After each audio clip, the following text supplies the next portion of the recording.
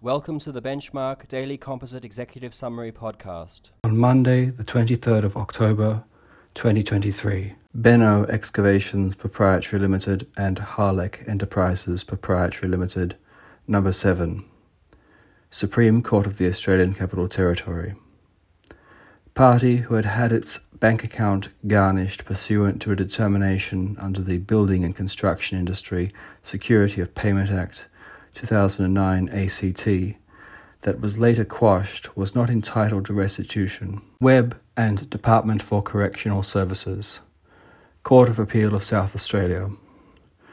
Department had made a decision to transfer a prisoner lawfully, and there had been no obligation to afford the prisoner procedural fairness. Tapiki and Minister for Immigration, Citizenship and Multicultural Affairs. Full Court of the Federal Court of Australia. A law amending the Migration Act 1958 Commonwealth to retrospectively reverse the legal point on which the applicant had succeeded was valid. DJW and State of Queensland. Supreme Court of Queensland. Proceedings for historical sexual abuse permanently stayed as it would be impossible for the state to enjoy a fair trial. Rizzi and Holborough. Supreme Court of Western Australia.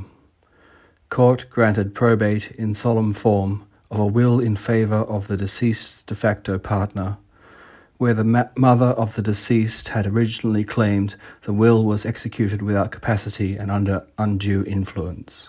Thank you for listening.